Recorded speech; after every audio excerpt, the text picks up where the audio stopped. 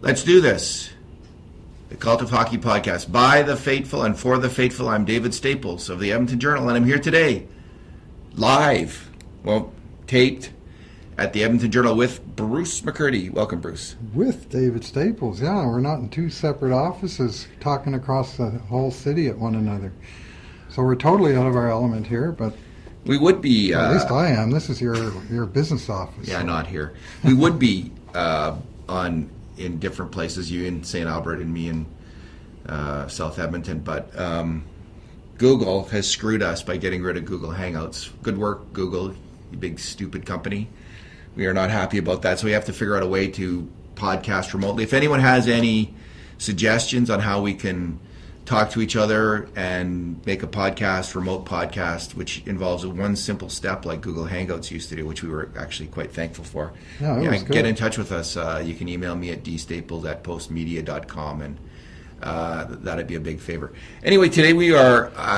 Talking about, we're doing our prospect series. We've been going through the prospect groups, and we're going to talk about, today we're going to be talking about we're in the top 20, and we're going to be talking about the forwards who are in the top 20. And Bruce, of the top 20, how many of the Oilers' top 20 prospects, out of the elite group of Cult of Hockey voters, how many did we pick as forwards? We picked exactly 7 out of 20 that are forwards, two would-be centers that might also play wing, and 5 wingers, compared to 10 defensemen and 3 goalies. So it's kind of a imbalanced thing, especially when you consider 21 and 22 are also goalies. So really just 7 out of the top 22 are forwards compared to 5 goalies and 10 defensemen. So I guess that explains why Ken Holland had to pick a defenseman in the first round this year, because clearly, 9 good defense prospects wasn't quite enough. Well, apparently there were no good forwards at the top of the draft this year. That's what everyone was saying, right? Yeah, that's what I heard too. Those. Now, of course, we're giving Holland a hard time, but who knows? And we know historically that picks in the range that the Oilers drafted in are coin flips. They got about 50% chance of being good to great players, and they have 50% chance of beating mediocre to duds. So maybe the Oilers got it right, and if Broberg turns out to be a great player, all is forgiven. If he's a dud, heads will roll. I remember asking, who the hell is this Paul Coffey guy? I think it was Darren Veach I wanted. Who was the guy? Rick Lands at Vancouver took that draft. And who's Paul Coffey? Kitchener Rangers? I don't know this guy. Anyway, we found out about him, didn't we? Yeah. You usually never go wrong taking a player out of the OHL in the top 10 picks, except the Oilers sometimes do. Sam Gagner. All right. Let's talk about, the first one we're going to talk about is Jolton Joe Gambardella. Where have you gone? Where's he going? Joe Gambardella? Well, he's right on the cusp, he's a tweener. And in fact, he finished last year with a 15-game stretch in Edmonton. And then when their season ended, then of course he went down to Bakersfield, where he had an excellent playoff campaign. If I'm not mistaken, led the team in goals and points with 6 and 10 respectively. And his time in the NHL, he had some very good moments, and he had some other moments where he looked like a bottom sixer on a bottom 6 NHL team. But he's a player, 25 years old, a mature player who became a free agent, had his contract expired in June, and Ken Holland went and he re-signed the major sort of more veteran line in Bakersfield of Gambardella with Brad Malone and Patrick Russell, and basically brought back another entire layer of competition that the younger players, that some of whom we're going to be talking about, will have to climb over to get into the NHL. Yeah, Joe Gambardella picked a hell of a night to have his best night in hockey. He had a 5-point night, I think, a hat trick and 2 goals in a key playoff game against San Diego when Ken Holland was first hired, and I think it might have been Ken Holland's first game watching the Oilers team, Oilers pro team.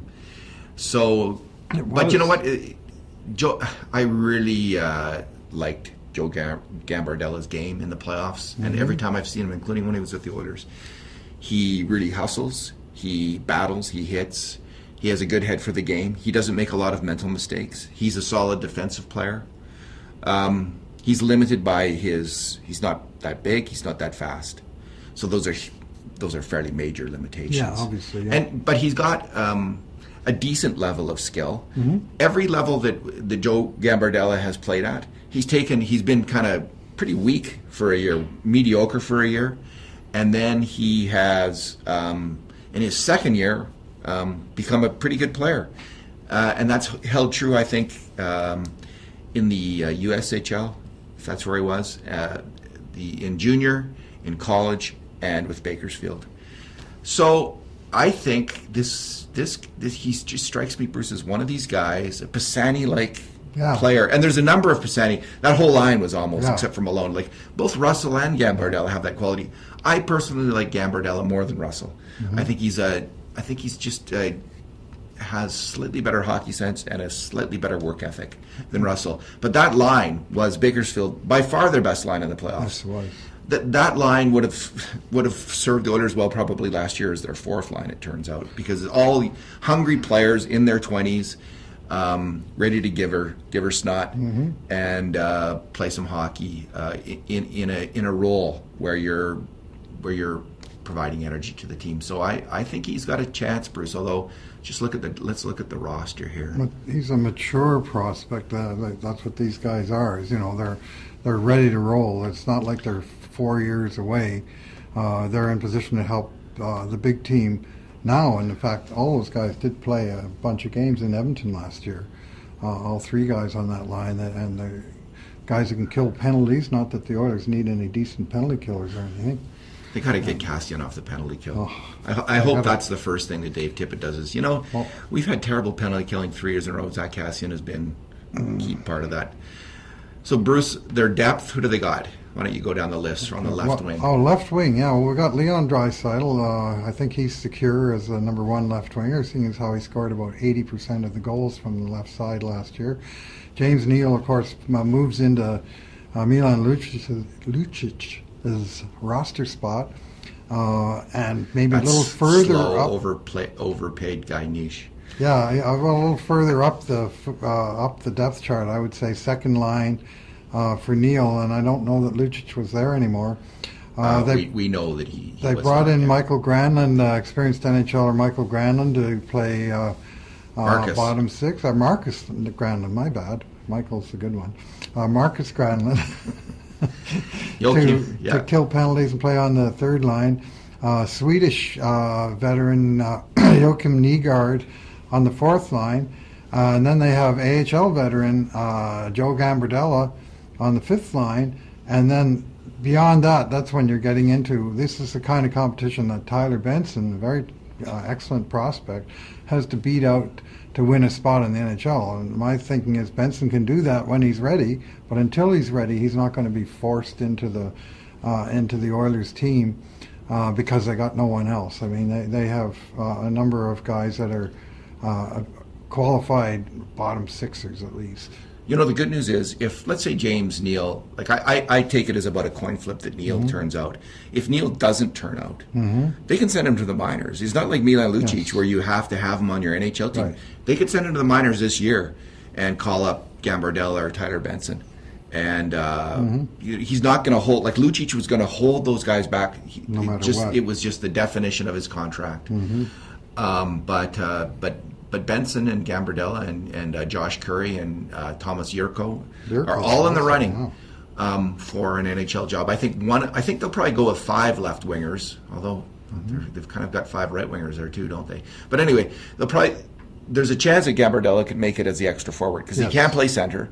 He's a utility player, and he's also 25. He doesn't need to spend any more time in Bakersfield. So, an interesting player and someone who might surprise everybody and carve out an NHL career for 3 or 4 years. And very strong player on the forecheck. That's his game. He's just all over that puck. Relentless. I love that in him. All right, let's go next, Bruce, to who's Kirill Maximov. All right. All right. Kirill the Thrill, he is a Russian player drafted in the 5th round of the 2017 draft. And the interesting thing about him is every year he's had an appreciable increase in his goal scoring. Mm-hmm. It looked like this year early on that he was just going to explode at the OHL level and become like a 50-goal man down there and maybe get close to 100 points. He kind of leveled off. I think he might have got hurt. I'm not exactly sure. He did get hurt late in the year, and it ruined his playoffs. He knocked out of the playoffs. But he had essentially the same kind of season as he had the year before. But those are both very good seasons. He had 40 goals, 79 points in 63 games. He's a shooter, Bruce, and good with a puck. What do you think of? 118 pins too, so he's no shrinking violet, judging from that. That's nice. Yeah, I don't mind it. And, what do you think of him? And a huge plus player on a very good team.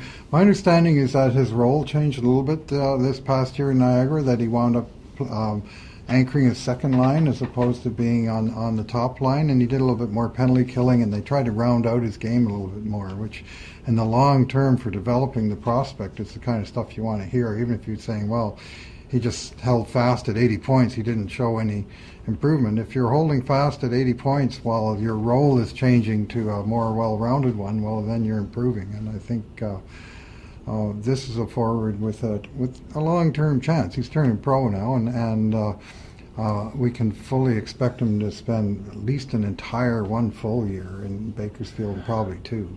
Oh yeah, he's a shooter. Mm-hmm. And Alan Mitchell Lowtie did an interesting piece at The Athletic recently on Maximov, where he was comparing people who in the OHL who had similar kind of scoring years as 19-year-olds to Maximov. And the news wasn't surprising. It's kind of really iffy, like whether he's going to make it or not. Like some of these players really turn out, and some of them really don't turn out. And Maximov was more in the group of players who tend not to turn out. But again, like these are kind of group studies, and we all rate players this way. I do this kind of stuff all the time because it's useful. It's interesting to know the general odds of this kind of player, but every player is an individual, and it often comes down to things we don't know about work ethic and intangibles. We don't know these things about Maximov. We do know that when he came to training camp last year, he didn't play very well.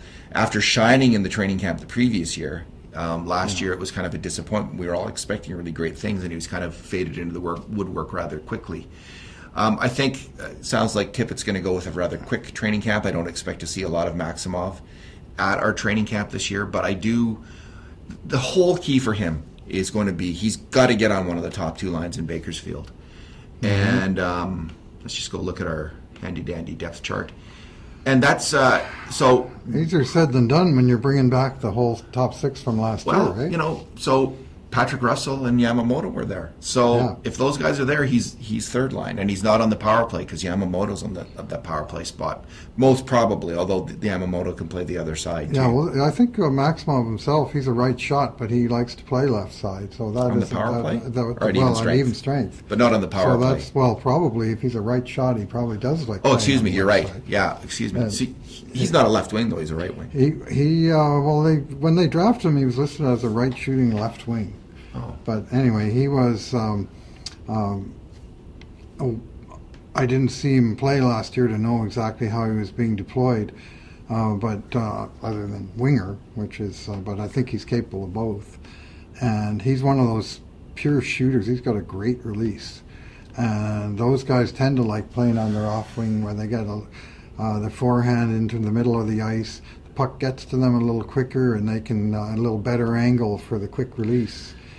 See, this is a situation where, with a player like Patrick Russell or Josh Curry, if they don't make the Oilers this year, it's almost like the coach has got to make a decision in Bakersfield. Do I continue to play Patrick Russell and Josh Curry in leading roles, or is it time to say no? I'm going to go with Ryan McLeod, and I'm going to give an opportunity to Kirill Maximov, and I think. This is a real test for Woodcroft. Yep. He can't, I don't think, if Patrick Russell doesn't make the Oilers this year, He doesn't need to play top minutes in Bakersfield to stay healthy and like in a call-up situation to be ready to go for the Oilers in case they need someone. He could play on the third line and penalty kill and be ready to go. But Maximov needs, I think, that second line treatment, and so he's going to have to earn it. But the coach also has to give opportunity, and they don't always do that. Like, they use the excuse he didn't earn it, but sometimes an excuse like, I just want to win. And this is always the struggle for the HL level coach. As a rookie pro, I would set the bar a little bit lower. I want him to be a regular on the team. I want him in the top 9. He's probably going to be down there 2 years. If he's not on the top 6 by the second year, then there's trouble.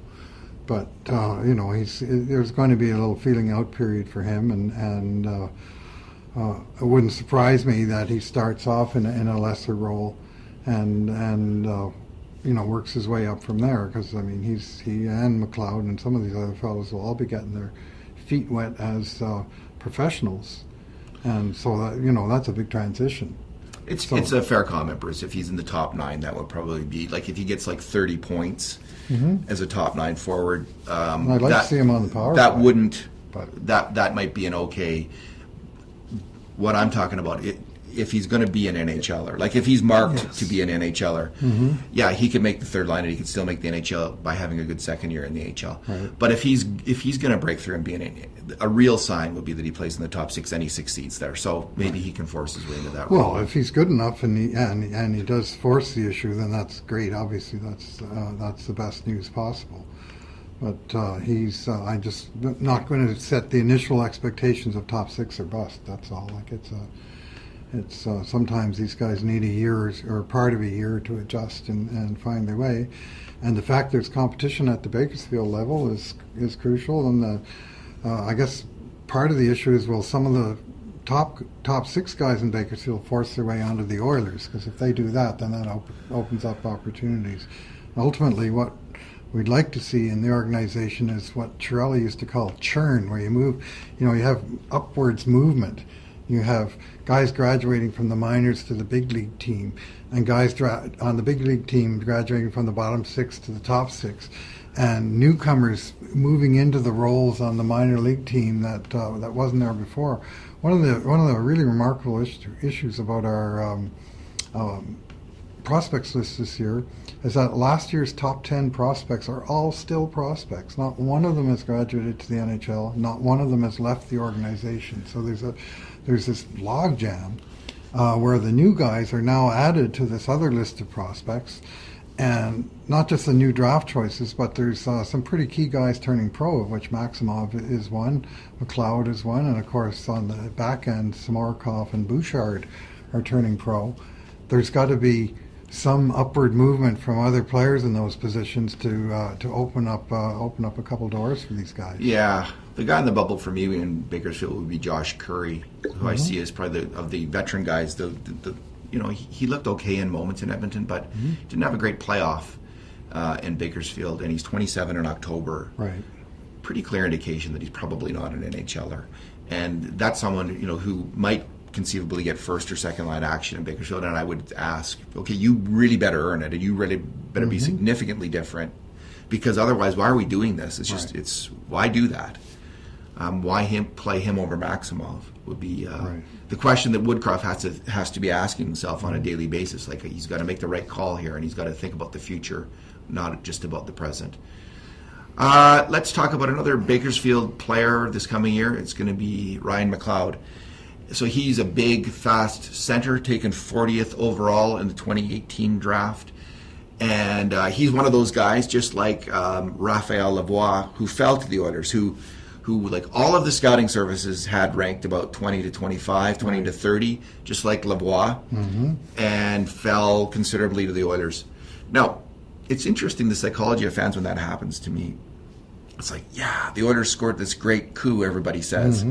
But what you're saying when you say that is all of those experts on the NHL teams passed. They passed. Like the real experts we're excited because we think the real experts essentially got it wrong, and the amateur experts who do these scouting lists got it right. Some of them are amateurs and some of them aren't. Some of them are professionals. Mackenzie list is full-fledged fair enough. pro scouts. But it is a little bit of a weird thing to get excited about. Is my only point. Like it doesn't mean necessarily you got this great bargain. Mm-hmm. What it means is the Oilers have them rated higher than the other professional scouts do, I guess is what it means. Well, what we have in the case of Ryan McLeod is a big guy, 6'3", 205 already, who can skate like the wind, who can play center and wing, and who scored at the rate of about 1 point per game in his last 2 OHL seasons. Which isn't great for an OHL. Well, his draft year was pretty good, although he was at the very old end of his draft class. So he only had 1 year left. And he split that year between Mississauga Steelheads, where he scored 38 points in 32 games. And then he went to Saginaw, a much better team, where he scored just 24 points in 31 games. So his point total dropped down. But his plus-minus went from -12 in Mississauga to +18 in Saginaw, which speaks to team strength. And almost clearly speaks to a change in role, that he was probably given a 2C spot as opposed to one first-line sort of star player duty in his previous role. And his team did well, and he did all right. He just didn't rack up the big points. They have this 16-year-old kid, Cole Perfidi, as their top-line center, I believe, in Saginaw. So I think he's a second-line center at the OHL level and a two-way player. So what we've seen of him in development camps has been kind of thrilling on a certain level because, man, that guy can skate. And I think he really impressed Todd McClellan last training camp. He actually earned...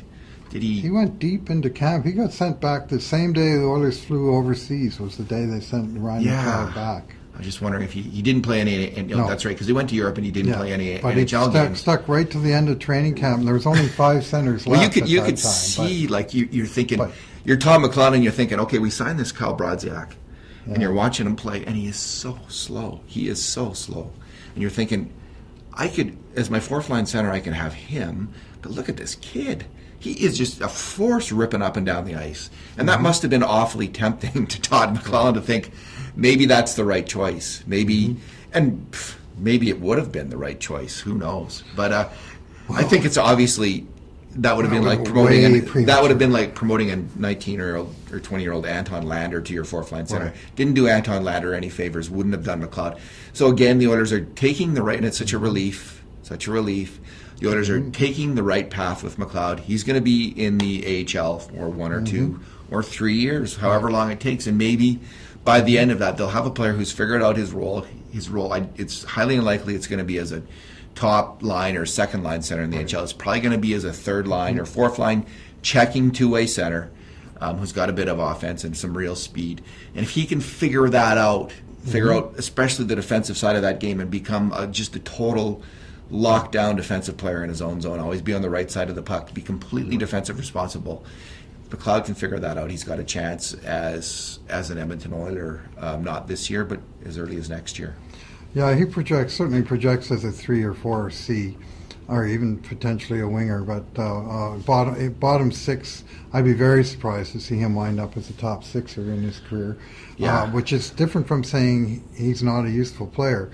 One of the issues the Oilers have had in recent years is that they haven't been developing their own depth players. Where's the Fernando Persanis? Where's the Sean Horkoffs? Yeah, they trade him away for magic beans. Where's the Jason Chimeras and the Jarrett Stolls? Yeah, where's the Kyle? Wait a minute. They brought him back after 9 years of his career doing good stuff for other teams. But you know what I mean. We have a table to bang our heads on here. They developed these guys, Andrew Cogliano and so on, and then it's just so frustrating. Anyways, they that's something they really need to turn the page on. And if you look at any good team, any contending team, you look at their roster, sure, they always have core players in their top 6, but also in their bottom 6, and throughout the defense that have come up through and played with that team. And they're not always, the $8 million star players that you say, well, that guy is a Boston Bruin or St. Louis Blue through and through, because they've done the whole journey. and they have that team's tattoo on their butt, as the old saying goes. And the Oilers need to have more of that. They've got. I wrote about this extensively last year. How often how the Oilers have no players that they've kept for 10 years after their draft, like none. Nuge and Clefbaum, in 2 years' time, if neither of them gets traded, which is always a big if, will be the first, I think, since Ales Hemsky, who were able to stick around for as many as 10 years out from their draft. And so, sure, you can go out and grab these pieces here and there, but you got to have still that pipeline bubbling up from underneath within your own organization, and that includes potential third-line players like Ryan McLeod. Cooper Marody. Mm-hmm. He's a favorite of mine. I think, he got a lot when people talk I don't think the coach or coaches, particularly like Cooper Marody when he came up, there seems to be a kind of a stigma against him, but I kind of liked him when he was with the Oilers. I thought, frick, here's a guy who can make a pass. Like, how many wingers did they have last year who could even make a pass? No. It was a small list. So he's 22. He's at the AHL level. He's the Patrick Kane of that team. Like, he dangles with the puck at the AHL level. He's the driver of that line. He was with Tyler Benson and Josh Curry, skittering around the ice in the offensive zone, cycling around the offensive end. More than a point per game in his rookie season in the AHL. Now he's not a 20-year-old rookie. He's a 22-year-old rookie last year. Turned 22. He'll be 23. He's the same age almost exactly as Connor McDavid. Yeah. But Bruce, this is a player who has outside top six potential in the NHL on the wing, not as a center. He's a center in the AHL. I don't see him having the speed for that. But on the wing, this guy can make some plays and keep the puck alive. He's got great vision. I like him. He's really good along the boards. And he won a ton of battles. And even in his, I won't say a ton because he didn't get a ton of ice time in Edmonton, but he impressed with his ability to come out of board battles with the puck. And he actually got 3 recalls in his rookie season, which maybe was a bit premature, but he got called up in October, November, and December. And the first call-up, he played a fair bit of wing. The second time, he played a small amount of center, like 5 minutes a game. And the third time, he sat in the press box and never saw the ice. So, it's not like progress was being made from one call-up to the next, but they had him on the top of their recall list. And he showed decently, certainly, for especially in that October recall. He looked very good. And that's when he played the most. On the right side, like if Neil's on the left side, if Puljujarvi isn't back, they might have a pretty big hole there for an attacking winger. I mean, Archibald, Chiasson, and Kassian. Chiasson and Kassian, if you have to blink, you have to look, kind of squint pretty hard to see a top line or a second line winger out of those two guys. And Gagner. Well, Gagner is not a first or second line winger, I don't think. And neither is Chiasson. He's a skill winger, so that's where he's going to try and find a spot. But if Gagner's in the top 6, then... But Marody, you put Marody with RNH and Neil, like maybe that could work because he can carry the puck and he can make a play. All right, Raphael Lavoie, he's another one of these. He's a massive kid, 6'4", 200 pounds. Mm-hmm. He can shoot the hell out of that puck, Bruce. And in the playoffs, so he had kind of an okay regular season for the Halifax Moosehead. 73 points in 62 games. But in the playoffs, Bruce, 20 goals in 23 games. Pretty sweet, and he fell to the Oilers at 38 in the draft.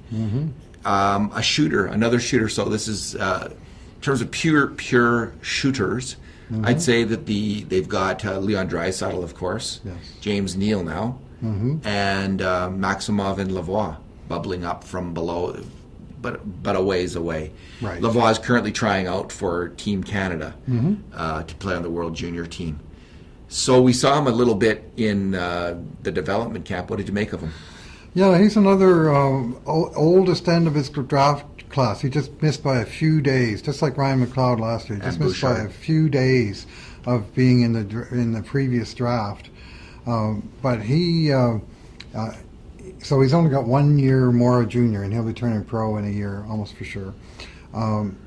But as you say, he's a huge guy. He does have a good shot. In development camp, I got a kind of a both sides view of the guy. Some moments very impressive, and sometimes where he just clearly lost the battle, got on the wrong side of the battle, or made in the scrimmage lazy play with the puck, didn't clear the zone properly. He had a couple of problems with that in that 3-on-3 drill where he had to come out of the zone clean with the puck, and he just sort of slacked off at the wrong moment and turned it over or didn't make the pass.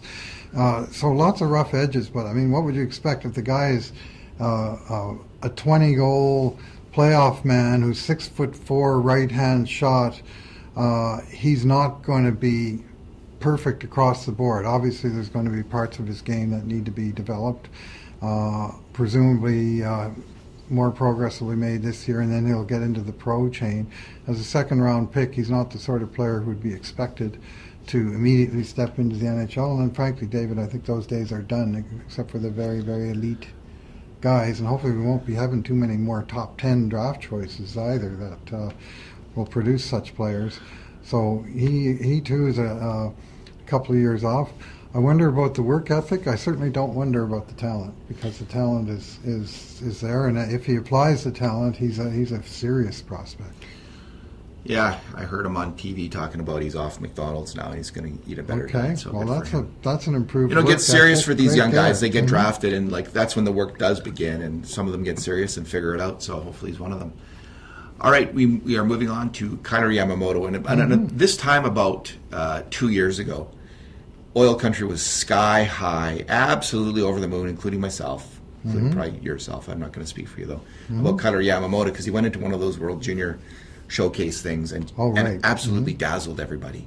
He was just fantastic. He looked like this rising star, like the new Denny Savard at best, maybe Jordan Eberle at worst. And that's what I've been counting on. That's what I've been hoping for, is a Jordan Eberle kind of winger out of him, because he scored at kind of a similar rate in a lot of ways to Eberle as a junior hockey player. And he's a similar pocket-sized player, a finesse player with a lot of skill, a very smart player. Maybe lacking a little bit in terms of being a shooter, like Eberle, more of a passer, although a clever enough, obviously a very clever offensive player.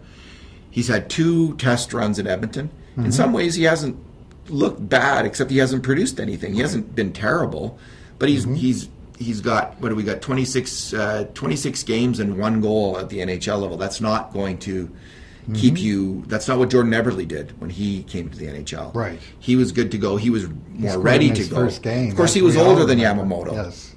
Yeah, at least a year older than Yamamoto, because Yamamoto's another of these early birthdays. So he was. Yeah, Yamamoto's September, second half of September. So again, like McLeod, like Lavoie, he had only 1 more year of junior.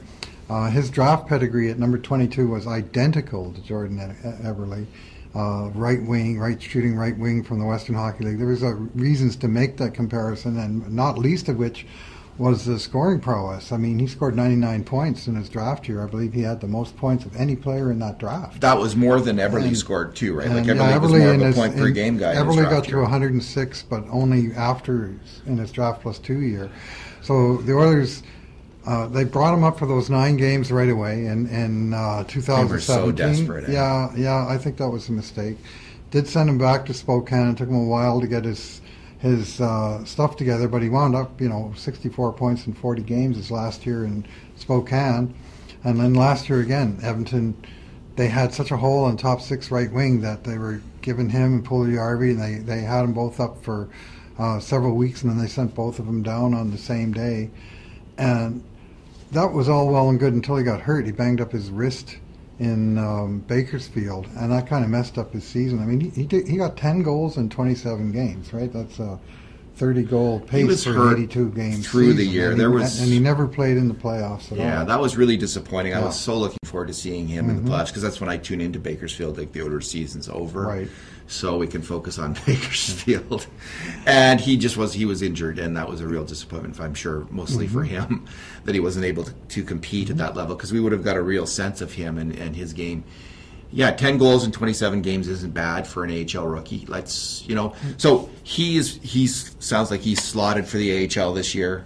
And what we need to see from Kailer Yamamoto is top line, point of game performance from Yamamoto. That will be the signifier. And if we see that for 20 or 30 games, if he gets 35 points in his first 30 games, I think that should be within reach. then we could say, he'll be ready for the NHL, and we'll see him then. And the good news is, I think we won't see him until he does that. Right.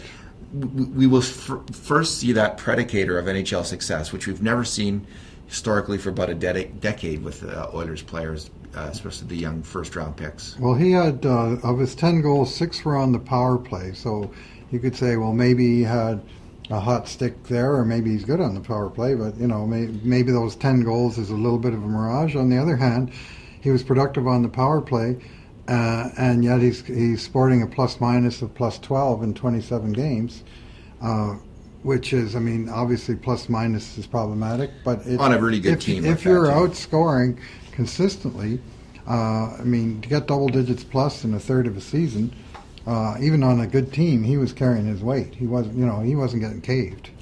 I'd love to see him healthy, and I'd love to see him, because what we saw 2 summers ago was a really exciting offensive hockey player, and he does have that in him. He's got a real spark. But he's got to get bigger, stronger. Like he's so small. But he does have to get a little bit bigger and stronger, because he plays a bit of a physical game. He uses his body, and so all 153 pounds. He's got to get a better base. Yeah, I happened to be at that game last year. It was against the Bruins, where he scored his one goal. Oh, and He just pulled everybody out of our seats. It was a great headman pass from Adam Larson, of all people, and he burst wide around the defense and managed to beat Tuukka Rask far side, and very, very nice play. But that's the one goal, and in the NHL, obviously, he's, as an offensive player, he needs to find a way to put the biscuit in the basket. Tyler Benson, the last player on our list for today, Bruce. So he had a very checkered junior career. I remember when he was drafted, he was the first or the second player taken in the second round. So Bob Green apparently was up all night. He couldn't get to sleep because he was just hoping and praying to get Tyler Benson. That Benson would be there. I guess he must have been the second player taken, so someone else had a chance to take him with the 31st pick. And the Oilers got him at 32nd overall. Of course, famously, Alex DeBrincat was taken later, and everyone piles on the Oilers for that. Of course, 37 or 38 teams, whatever it was, had a chance to take Alex DeBrincat, and they didn't do it until even Chicago had a chance to take him earlier and didn't. So yeah, So I don't engage in that kind of analysis of drafts. Well, I don't do it because I think it's stupid.